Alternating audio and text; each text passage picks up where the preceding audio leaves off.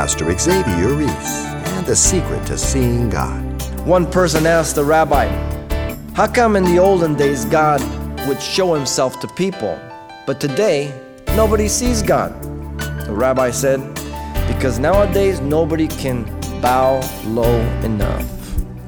Paul is saying, take a lesson from God who denied himself and condescended down to man's low estate, a little lower than the angels, to enrich others.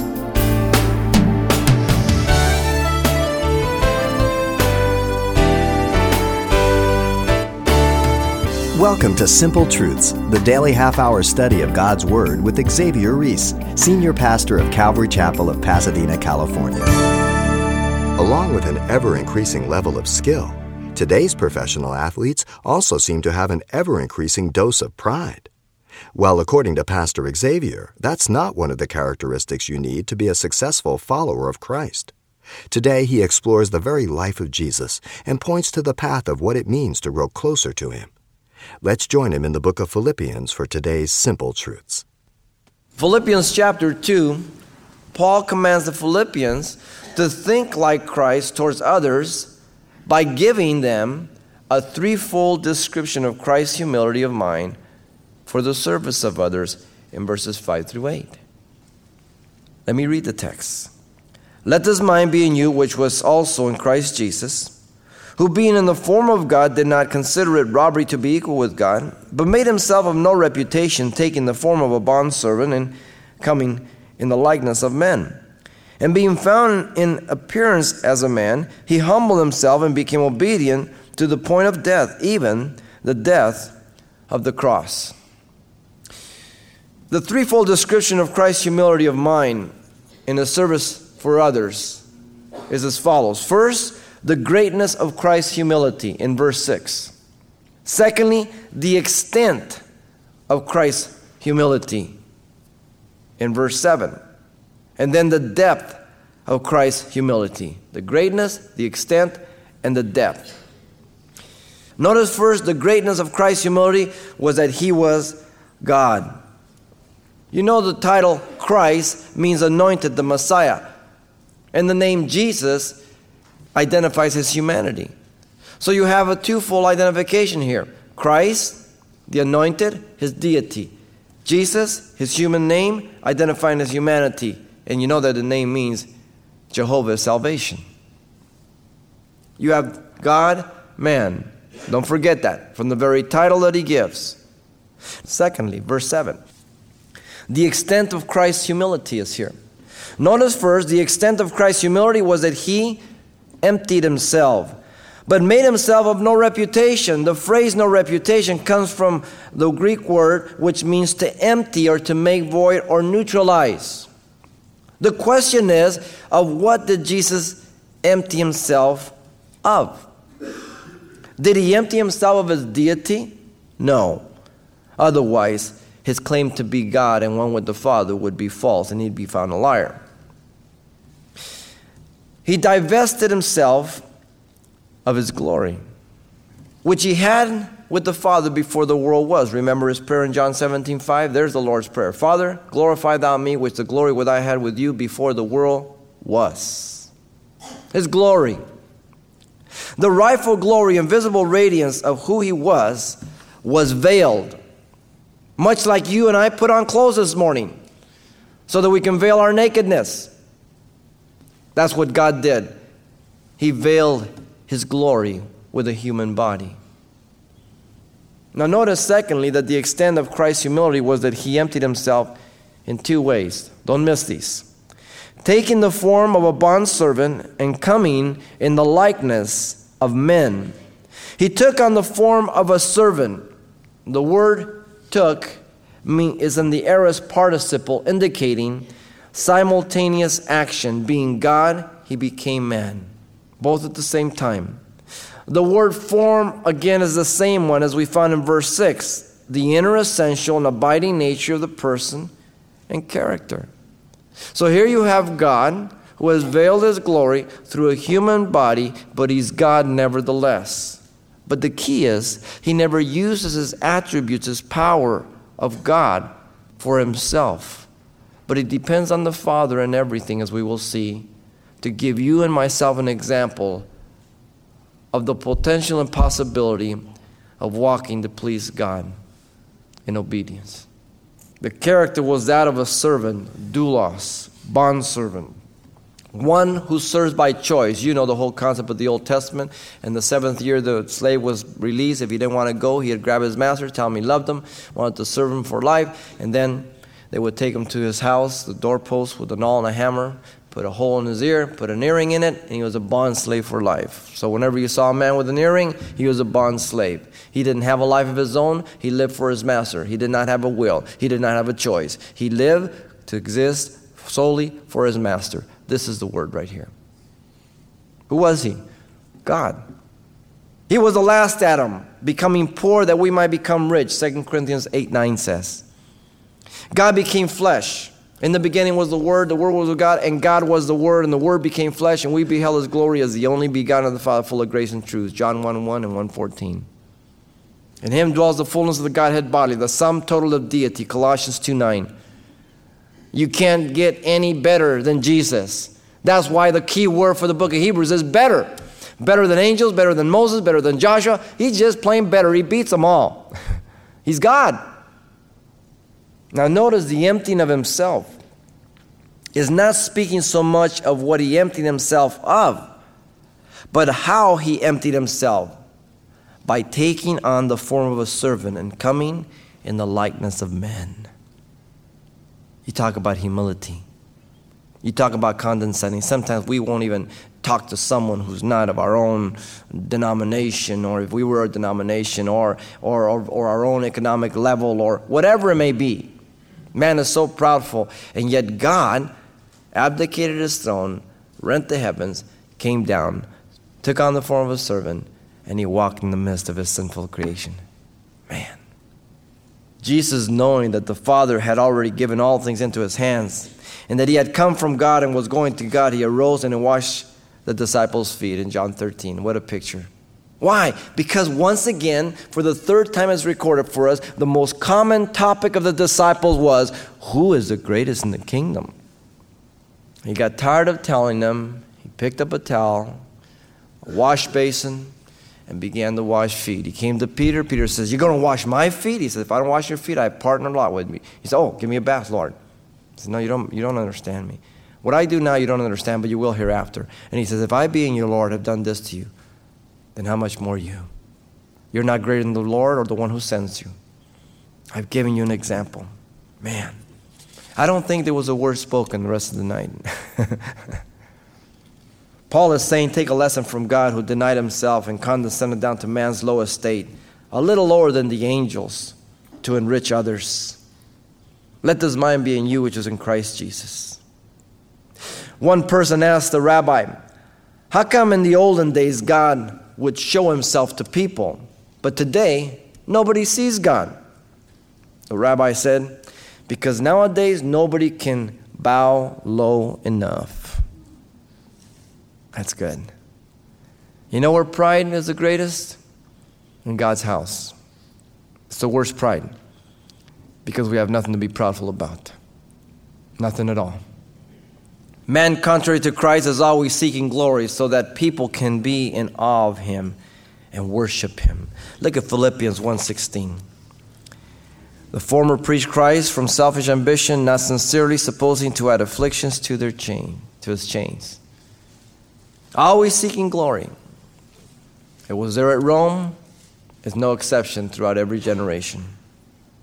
Man, contrary to Christ, is not a servant by nature, but rather desires to be served.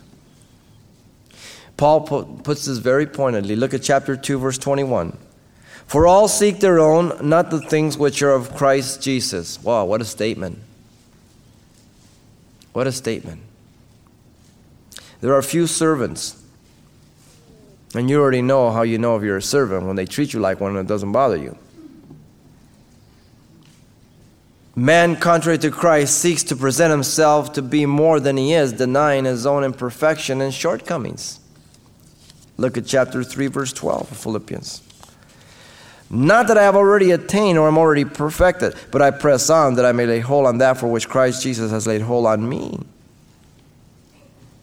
You and I have to understand our imperfections and our shortcomings and acknowledge them. Otherwise, we live a lie. Here the Philippians are encouraged to press on. You haven't arrived. You see, the extent of Christ's humility is evident by the length that he went to, taking on the form of a bondservant in the likeness of men. Man. Notice thirdly, the depth of Christ's humility. Here we see Christ through the incarnation. We've seen Christ in the incarnation, Christ by the incarnation. Now we see Christ through the incarnation. Notice first, the depth of Christ's humility was that he was in every way a man. Now we've been hitting this from different angles, but the focus here, he was every way a man. Because, well, yes, but he was God, right? You've heard that? And being found in appearance as a man. He was found in appearance as a man, like any other man. The reference to appearance means fashion, pointing to the external physical being in contrast to who he really was, God, as already been pointed out in verse 6 and 7. So if you don't know who that person is, you might not act the way you would if you did. Often I call sometimes to different pastors or churches and that, and to ask something or whatever it is, and they say, well, who may I ask to speak? And I say, Xavier Reese. And, they talk to him. But once they find out you're a pastor, they go, oh, pastor, how you do? The voice changes, everything else. That's amazing. The word is used in Corinthians for the external physical world that is passing away. 1 Corinthians 7:31. This body is tangible. It's meaningless. We get so caught up with it. So enamored with it. The Jews told Jesus, for a good work we do not stone you, but for blasphemy, because you, being a man, make yourself God. John 10:33. You see, they looked at him and said, you're not God. Pilate brought Jesus forth with his crown of thorns after he had been beaten severely. And he said this, never forget this. He said, behold the man. John 19:5. He was every bit a man. He had physical birth after 9 months of pregnancy in Mary's womb. He hungered, he thirsted, he cried, he died. He tasted death for every man. He was tested in all points as you and I are, yet without sin. Hebrews 4:15 says, study his wilderness temptation. As a man, man should not live by bread alone. Notice, secondly, the depth of Christ's humility was in that he submitted himself to the Father as man. He humbled himself and became obedient to the point of death, even the death of the cross. Notice first his submission is seen in attitude. Parents, the most important thing for you and your children is that you deal with attitude. That's the foundation of everything else that happens. If I can take care of attitude, things get straightened up. But if you don't deal with attitude, only with actions, you've got big problems. Attitudes. Notice his submission is seen in attitude. The word humble, as you know, means to be abased, bring low. Humility is the opposite of pride and self-exaltation, and it's used here to describe the position here of Jesus Christ. He humbled himself. The word is used to describe the Nile River when it ran low. Jesus said, I am gentle and lowly in heart in Matthew 11:29. He did not look down on sinners, but he felt compassion, pity, offered them repentance and forgiveness. So much so that he was called a friend of sinners. Matthew 11:19. His submission was not only in attitude evident, but notice his submission is seen in action. The example was that he was obedient. One word, obedient.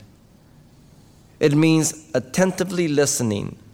Jesus prayed all night that he might hear the Father's voice to choose the 12 disciples in Luke 6:12-16. He didn't make the choice of his own. He was God, but as man, he depended on the Father to do the Father's will, to show you and myself the way to be on target with God. He said, I do not seek my own will, but the will of the Father who sent me in John 5:30. Jesus submitted himself to the Father, who is said to be the head of Christ, and yet Christ is God in 1 Corinthians 11:3. Figure that out. So if you have a problem with submission, equating it inferiority, you've got a bigger problem, because you have to say that Jesus is inferior to the Father because Jesus submitted to the Father. And you can't say that. If you do, you're in trouble. Submission based on humility is always a mark of wisdom, knowing your gift, your ability, and your call. And you have no problem being who God has called you to be.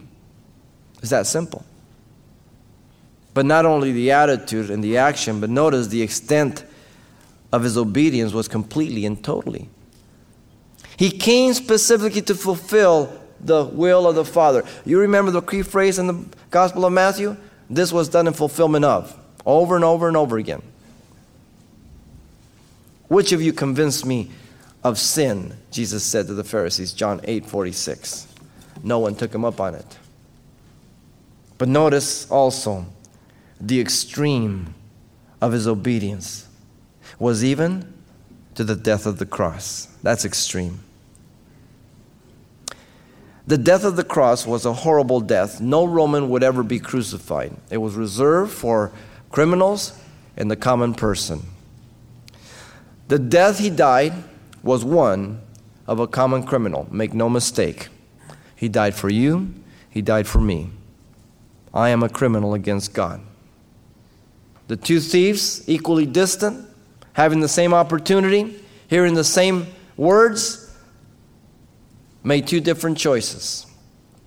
The one in his pride said, if you be the Christ, deliver yourself and us. The other thief says, do you not fear God? We are justly deserve this, but this man has done nothing deserving of this crime. And he turned to Jesus and says, Jesus, remember me when you come into your kingdom. He said, today you will be with me in paradise. Through humility, the one thief entered eternity with Christ. Through pride, the other entered eternity separated from Christ. Do you hear what Paul is saying? He's saying, take a lesson from God, who abased himself and submitted to absolute obedience, not regarding his own life, for the benefit of others. Let this mind be in you, which was in Christ Jesus. There's an old ditty that goes like this. It needs more skill than I can tell to play a second fiddle well.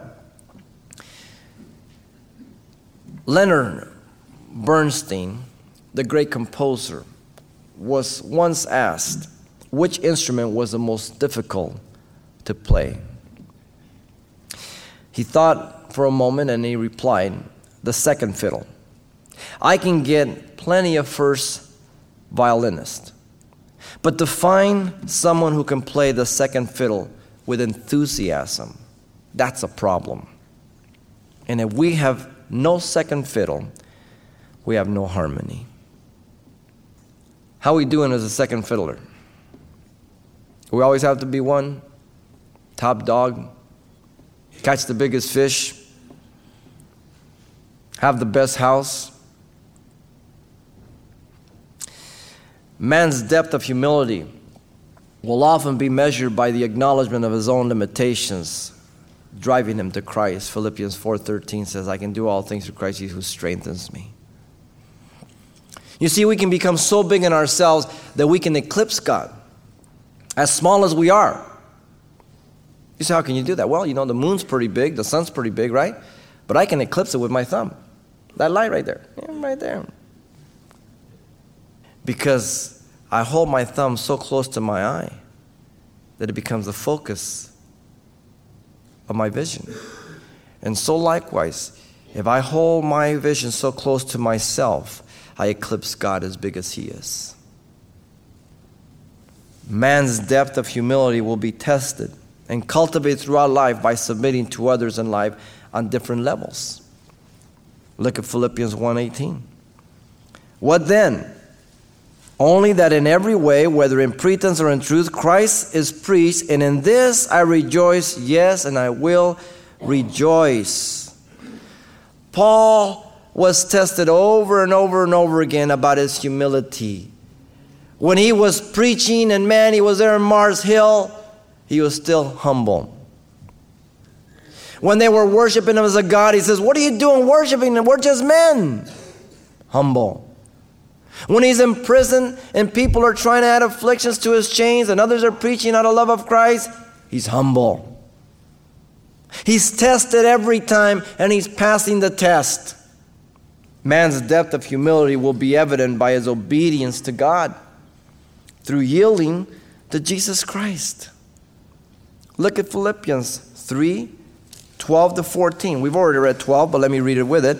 Not that I have already attained, I'm already perfected, but I press on that I may lay hold on that which Christ has laid hold on me. Brethren, I do not count myself to have apprehended, but one thing I do, forgetting those things that are behind and reaching forward to those things that are ahead, I press towards the goal for the prize of the upward call of God in Christ Jesus. Do you think you've arrived? You need to keep on obeying God. You know why? Because you're still here. You and I have a long way to go. Until then, we have to be careful with pride. We have to cultivate humility and know that there's so much more God wants to do in me as well as through me. The depth of Christ's humility is evident by the depth of his obedience as a man, even to the death of the cross. Spurgeon said, it is not humility to underrate yourself. Humility is to think of yourself as God thinks of you.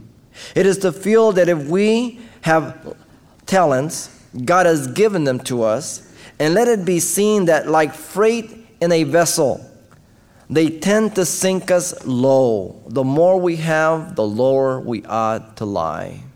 That's good. Paul has commanded the Philippians to think like Christ towards each other by giving them this threefold description of Christ's humility of mind for the service of others. An embarrassing lesson on humility, but a necessary one. The greatness of Christ's humility is evident by the height that he had. He was God, and he waved his right as God. The extent of Christ's humility is evident by the length that he went to, taking on the form of a bondservant in the likeness of a man. And the depth of Christ's humility is evident by his obedience as a man, even to the death of the cross. Now you and I are told through the scriptures that we have the mind of Christ. You know what our problem is? We don't put it on. That's what he's saying in verse 5. Let this mind be in you, which was also in Christ Jesus. Put it on. Good counsel. How Christ-like do you want to be? A heartfelt challenge from Pastor Xavier Reese. And you can pick up a CD copy of today's message, An Embarrassing Lesson on Humility, for just $4. And by the way, this will also include everything we heard the last time we were together as well. Once again, the title to ask for is An Embarrassing Lesson on Humility. Or simply mention today's date. Make your request by writing Simple Truths, 2200 East Colorado Boulevard, Pasadena, California, 91107. Or to make your request by phone, call 800-926-1485. Again, that's 800-926-1485. Or the address once again is Simple Truths, 2200 East Colorado Boulevard, Pasadena, California, 91107. And thanks for including the call letters of this station when you get in touch. We use this information to monitor the impact of this outreach in your area. What do you have to give up in order to be free? That's next time on Simple Truths with Pastor Xavier Reese. We'll see you then.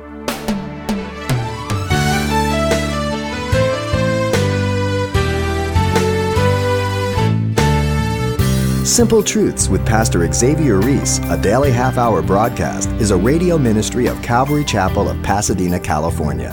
www.calvarychapelpasadena.com.